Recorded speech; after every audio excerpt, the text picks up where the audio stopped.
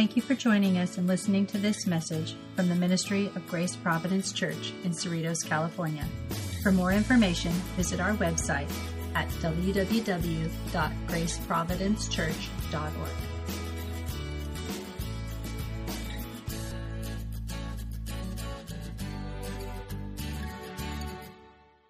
So let's read verses 13 to 20.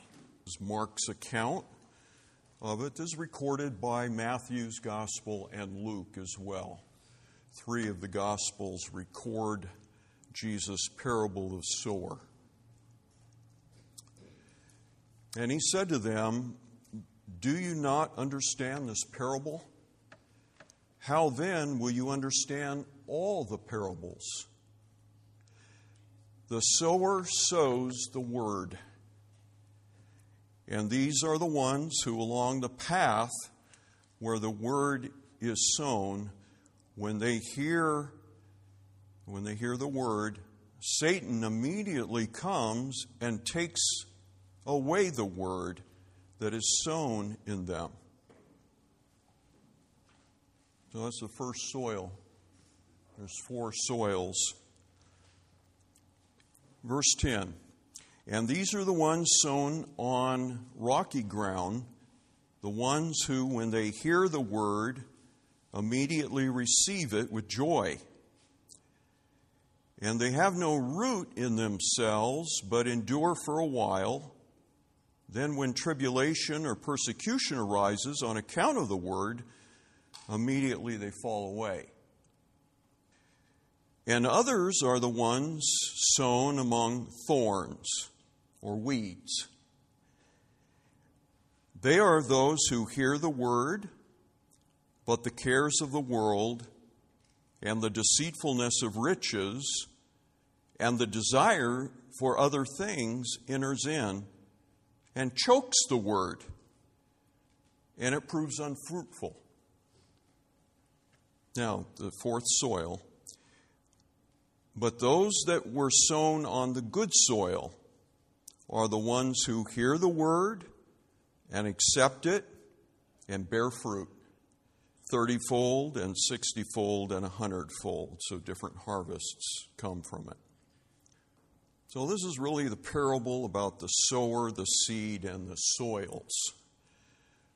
These are the main features in this parable. Again, a parable, the idea of that word in the original means to put something side by side with something else in order to make a comparison.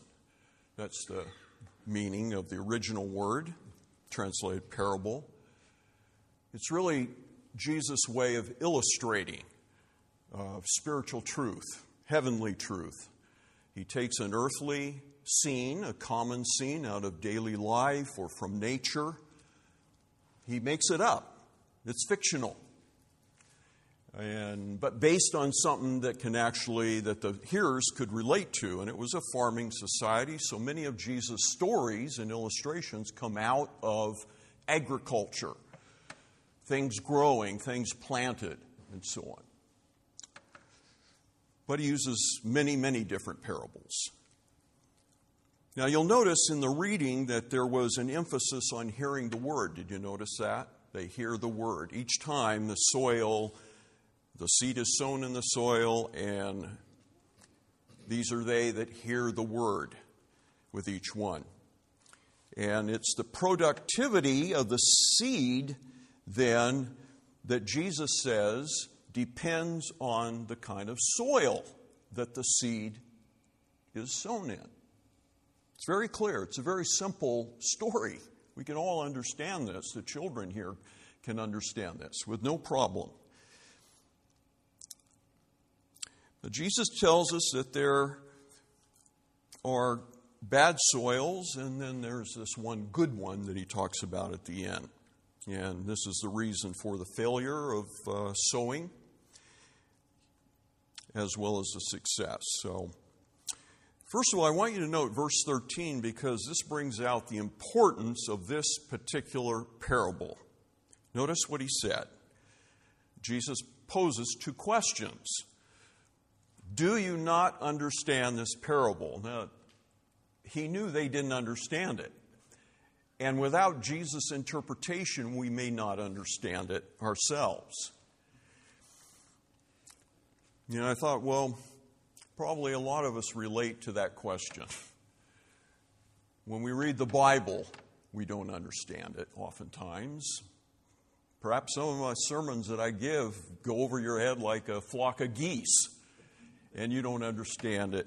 Don't worry, the disciples have the same problem. It's not a problem, it's just our lack of understanding, and we need to be taught and grow in our understanding so that we get it. But that's an important question that he poses. But notice the second one. How then will you understand all the parables? So the idea is that if you fail to understand this one, it's going to be difficult for you to understand the others. That's the kind of the negative side of that question. But the positive side is that this parable is a key that unlocks the meaning of others. So if you get a handle on this, and one of the things that's important to see in this parable is that many of the details of the parable have meaning. It's kind of like, it's almost an allegory. So it's not one single thing that we need to discover. Now, it is bringing out a very important singular truth about the importance of hearing the Word and our state and condition of mind and heart when we hear the Word. That would be the underlying importance of the parable. But notice that the details have meaning. So when you come to the parable of the prodigal son, for example, when the son leaves home and he ends up with the hogs eating their food. I mean, all the details in that story have significance. And I think that's true of Jesus' stories in particular. So to me, that's a key to understanding the other parables, is that many of the features in his story have significance. They have a meaning. So that's the importance of this parable. Right off, Jesus gives us the importance of it. Now let's come to his interpretation. So let me just say this. The sower represents somebody who proclaims the Word of God.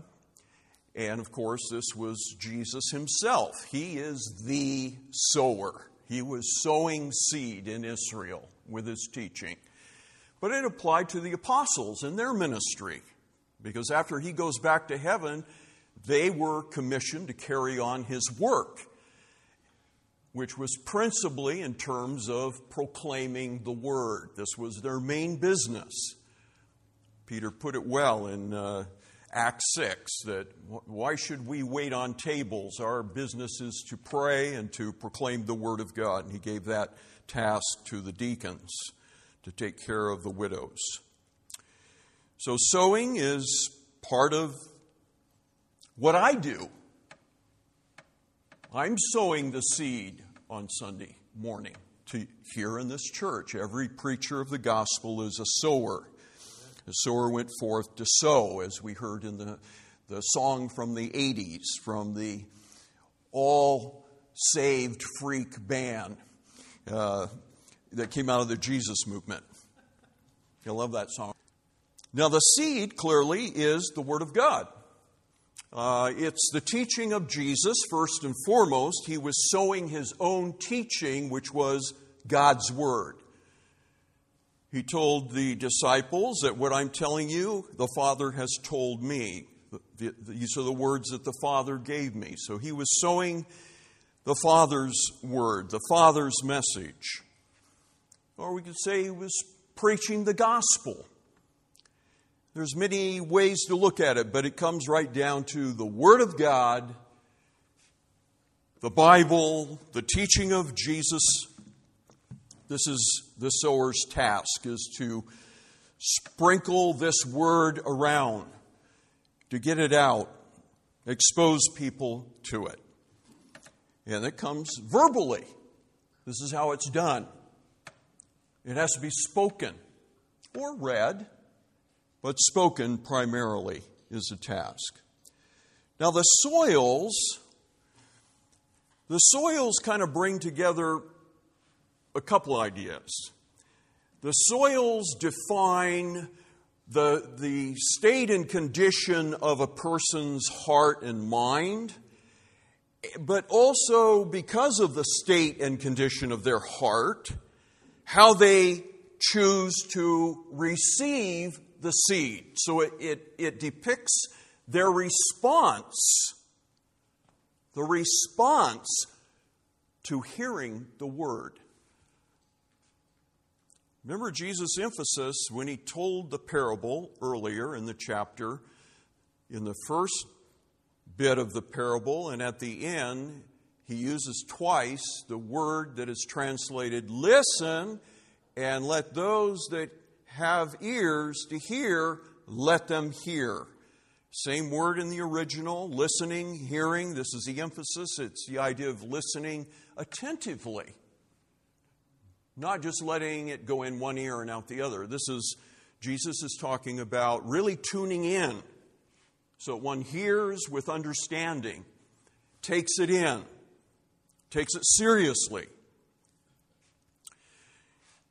So that is the bookends of the parable itself, and the parable is all about hearing the word.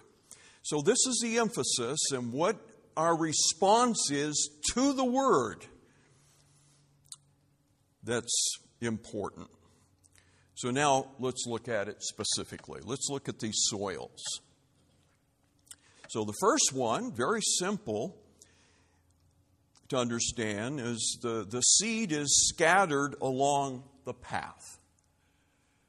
And the path, apparently, Jesus is referring to the stretches of soil or ground that were around the field where people walked. So the soil was packed down. The ground was hard because people have been walking on it. But as the sower is in the field, just indiscriminately throwing his seed out, some of the seed falls on those paths that are on the border of the field. Because the ground is hard, the seed just sits on the surface. It doesn't penetrate into the soil. Very simple picture. But notice that in the story, when Jesus tells it, he says the birds come immediately, and birds like to eat seed. They love seeds. So these seeds are immediately devoured by the birds. They don't have a chance to penetrate the ground. No one is there to cultivate it. But notice what Jesus says those birds are. This is intensely interesting, because it kind of gives us an insight as to what's happening in the spiritual world inside this building on Sunday morning, as well as every other place. Jesus says that because it is sown on this path, the word is sown, but immediately when they hear this, hears the word, Satan immediately comes and takes it away. So this is what Jesus is describing. He's describing somebody who hears the word of God, but they don't take it in. It just doesn't penetrate. It's not getting through. For whatever reason, it's not received. And so that sermon, that Bible reading, that teaching that was heard, it's removed from their thoughts. It's gone. Because the enemy of our soul is there, ever present, to snatch it. Snatch those potential seeds of the Word of God that were there for a person. This is a sad situation, but I'm afraid there's a lot of people like that in every church. They're faithful to go to church and to hear sermon after sermon after sermon, but when they leave the church, that sermon has made no dent, has made no impression. They're still the same person, unmoved, untouched by it. So the enemy is there to take it away. This is the unresponsive here, we could say. They hear it, but there's no real response. It doesn't make any difference to them. Now, the next ground that is described is completely the opposite. Notice, secondly, the ones that are sown on rocky ground. So Jesus described this as there's a thin layer of soil and the seed penetrates it easily. But because there's rock underneath, it cannot grow a good root system to sustain that plant. I'm telling you now the parable when Jesus described it. This is how he's describing it. And he says that this plant, this little sprout that comes up immediately, almost like Jonah's gourd that grew in a night, if you remember the story of Jonah. So this plant immediately comes up, but the heat of the sun is just too much. This little plant can't survive the heat of the sun. Now, as Jesus interprets this for us, notice what he says. These are the ones who, they hear the word, they immediately receive it. And boy, does this look like a promising convert. They get excited with what they hear. They immediately embrace it. They take it in. But notice that Jesus says, and they receive it with joy. But here's the problem. They have no root in themselves. Remember, there's two important things about the plant. What's above the ground as well as what's under the ground. Maybe what's under the ground is more important than anything. Got to have a good root system. So that would kind of indicate that this is a superficial reception of the word. A shallow reception. Maybe they don't quite understand everything. They don't have this nice root system, this real deep conviction of the truth.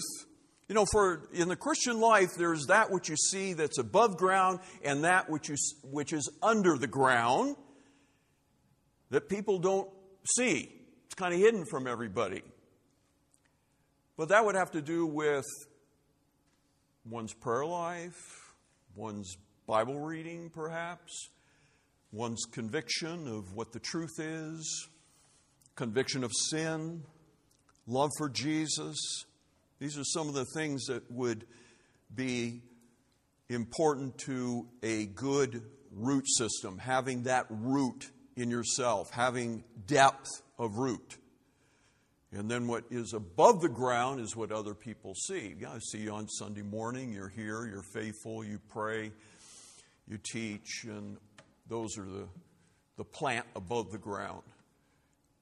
So Jesus is saying there's something missing in the lives of these people that are like thin layer of soil, but rock underneath, immediately receive the word with joy. That is, they become believers.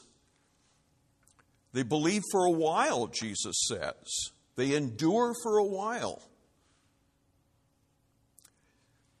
So they might persevere. There's many people that we've seen throughout the years who make professions of faith. They claim to be a Christian, and then sometime later, they're not to be found in the church. They've kind of turned their back on it. They've walked away. They're not interested in it anymore. Perhaps you've encountered people like this. So this is the person Jesus is describing. Those who are temporary believers. But they lack the root system. They endure for a while. A temporary faith cannot endure. What does the sun, the scorching heat of the sun, stand for in Jesus' interpretation? he says they endure for a while, but then when tribulation or persecution arises on account of the word, immediately they fall away. So here he's explaining what the son is in the parable. So they can't endure the pressure of trials in life or some persecution that comes because of their professing faith now in Christ. And they are made fun of in the workplace or at school, or they just find some opposition to their Christianity, and they're kind of like, I've had enough of this. I really don't want to deal with this. I don't want to be friends with everybody. I don't want any enemies. Any number of reasons could make a person then walk away. So they fall away. That is, they become what we call in theology apostates. They become an apostate. That's a person who is once professing a religious belief and then they come to deny it, walk away from it, or fall away. That's a serious thing when one becomes an apostate. See, what the Bible teaches is that the true Christian is marked by continuing in the faith. We call this persevering in the faith, continuing, not giving up, not turning your back, not walking away from Jesus.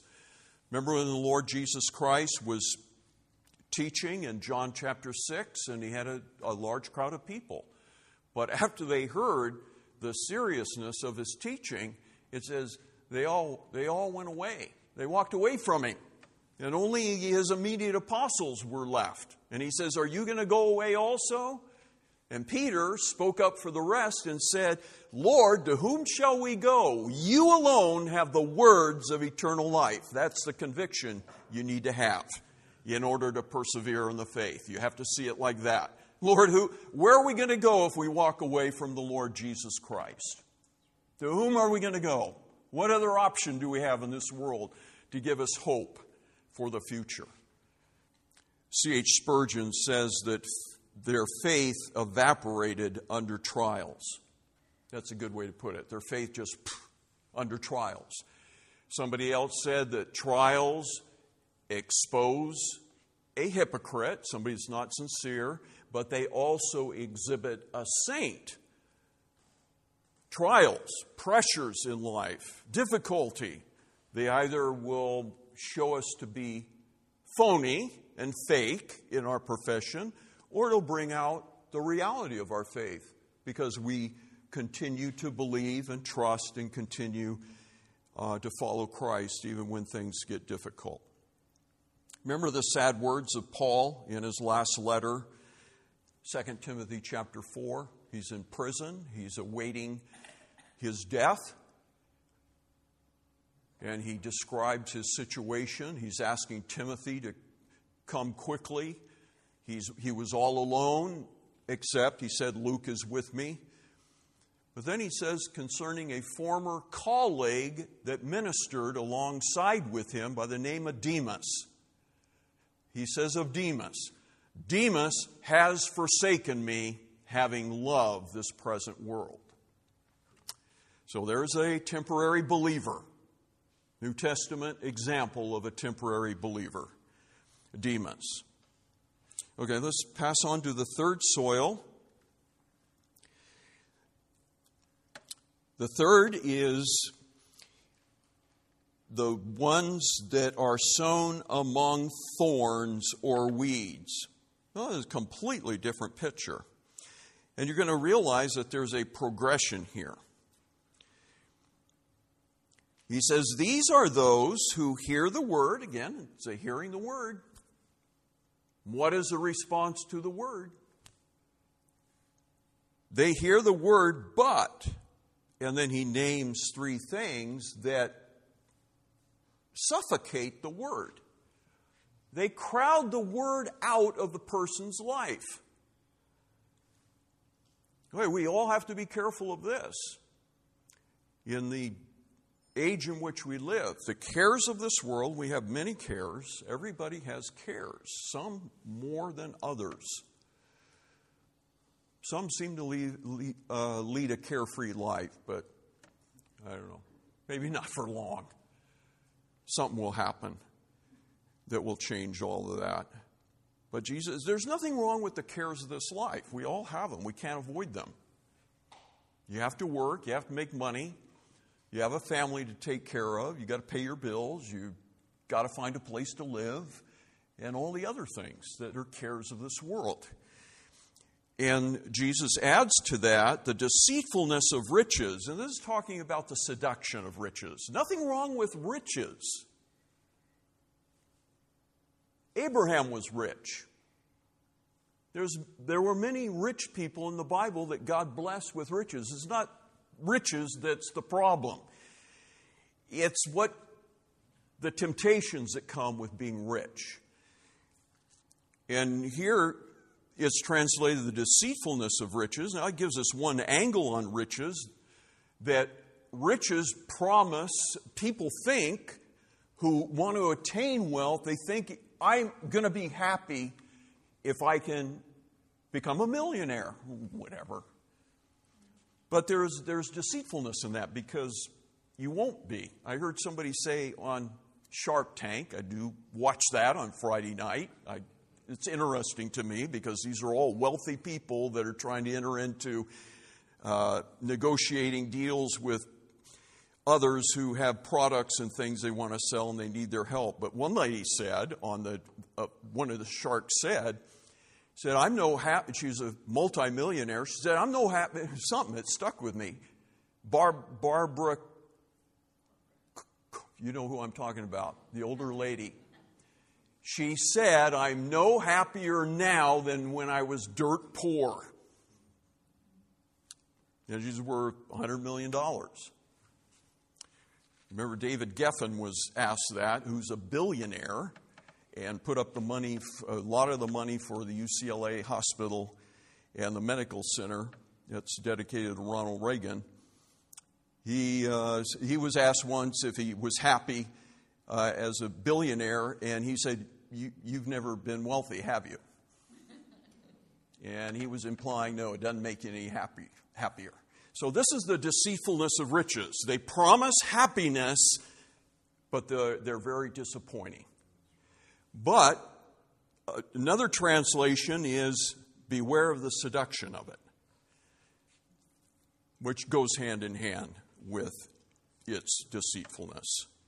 There is something seductive about wealth. We've got to be on our guard against it.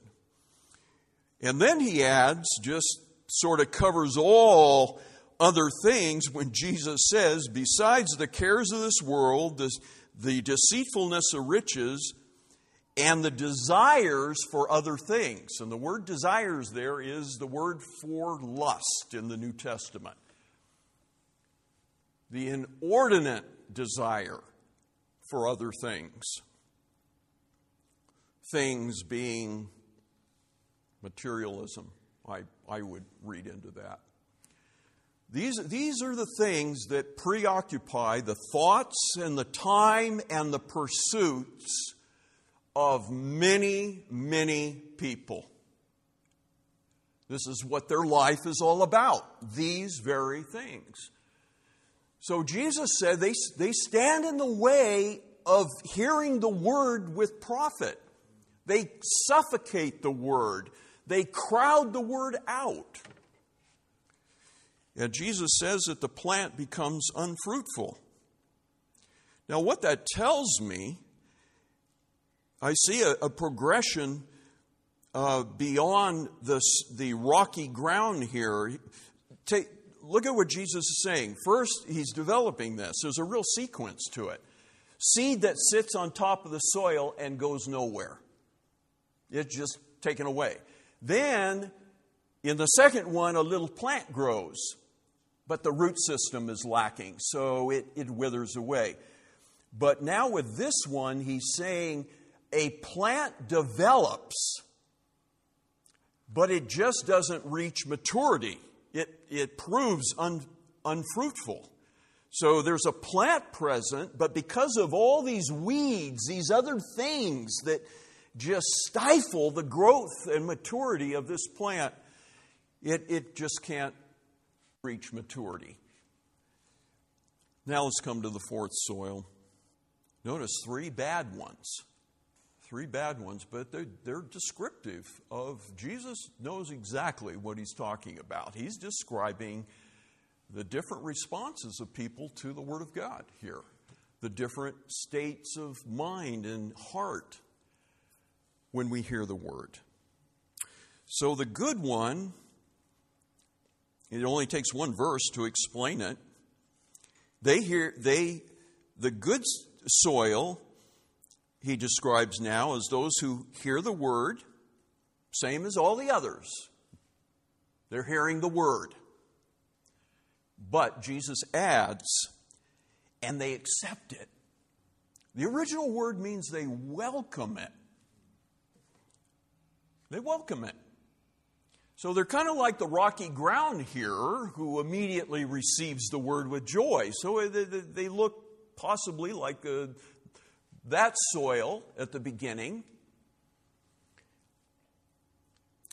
But the difference is that this plant grows, it develops, matures, and bears fruit, and Jesus describes the different harvests that come from it. The verbs that Jesus uses are in the present tense here, so they are hearing the Word, they're accepting the Word, and they're bearing fruit. The present tense, as we know, we've said it many times, in the original language, the emphasis of the present tense is continuous action. It's ongoing. So they're hearing it ongoing. They're accepting it ongoing and bearing fruit ongoing. So again, this brings out what I said a moment ago about the importance of persevering, continuing as a believer. It's not going to work to believe for a while and to fall away and then become an apostate. I remember a man that I worked with, I probably told you about him in the past. This was a long time ago. He had been a deacon in the church. There's no exaggeration. He named all the things that he did to me. He was a deacon, he sang in the choir, and he taught Sunday school. And he was going to church almost every night of the week for something. He was an older man, much older. He could have been my father. And he went to his pastor once and told him, this is what I'm doing. And the pastor said, well, why don't you just quit going to church for a while? Bad counsel. Bad counsel. And he stopped and never went back.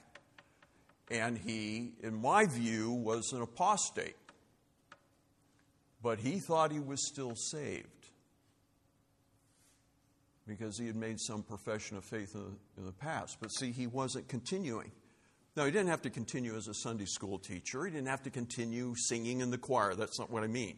But the fact that he walked away from it, all of it, turned his back on it, this is where his falling away became evident. It was really not continuing to follow the Lord Jesus Christ in his life. We have to continue in the faith. And notice that Jesus says that some of followers of Christ are 30-fold converts. Think of this. Some are 60-fold. Well, that has to do with how abundant the harvest is that comes from the growth of this plant in the fourth soil.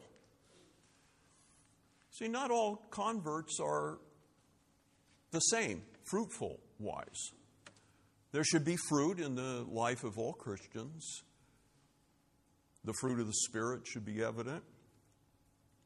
But there's other kinds of fruit. There's the fruit that comes from ministry. Jesus told the disciples, you've not chosen me, but I've chosen you to go and to bear much fruit, and that your fruit should remain. John 15:16. Not all disciples of Jesus are fruit bearers in the sense of the original apostles. There are different degrees of fruitfulness. So that means we all differ.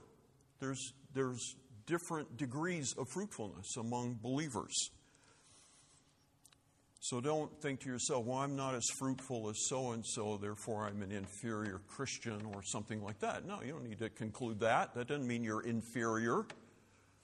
God has just not designed you particularly to be a fruit bearer like some others.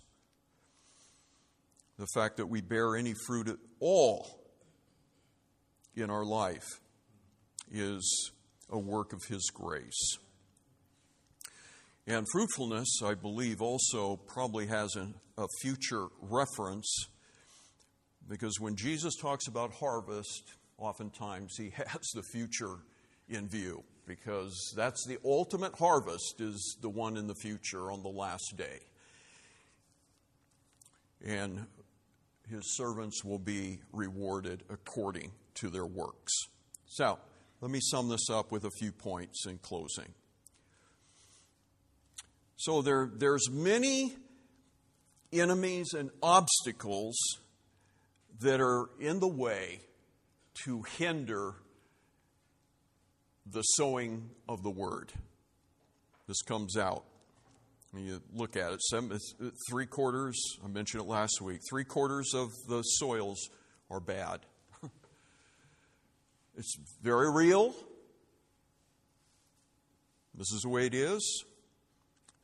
3/4 of the soil are unproductive. 3/4 fail rate.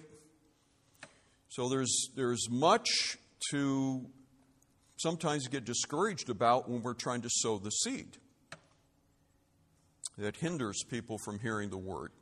Right. So that's the negative. Let's just admit that there can be some discouragements along the way. But here's the great encouragement. There will always be a small minority that responds the right way, that receives the word and becomes fruitful. Always. I like what is recorded of Paul's ministry when he went to Athens. The whole city was given over to idolatry, and he acknowledged it. And he had the opportunity to address an interesting audience of philosophers up on Mars Hill. Still can go there, apparently. It's still there, the spot where Paul preached in Acts 17. And he gave an amazing sermon to a philosophical audience. And it was all about God, the God of the Bible. The whole sermon. And when he came to the end, he started to talk about the resurrection of Jesus Christ. And when he got to the resurrection, that ended it for his listeners. They didn't want to hear anymore. And so the sermon ends there, but the last verses of Acts 17 says, and when they heard the resurrection, some mocked, others said, we'll hear you again about this. So notice the variety of listeners that he had and their responses to the word. So those are both negative. Some that came right out and mocked him about this teaching of resurrection from the dead. But Dr. Luke adds, but some joined Paul and believed. And he names them, a man and a woman. Dionysius and Damaris became believers from that sermon. There it is. This is what Jesus is saying. Many people are not going to get it. They're not going to hear the word profitably. They won't benefit from it. Something will block its entrance into their heart. But there will always be some good soil. There will be a minority that believe. So the Word of God is never sown in vain, is what that tells me. The results are in God's hands. And then I just want to say to all of us, and myself included, let us all be in this church Let us be among those that belong to the good soil here.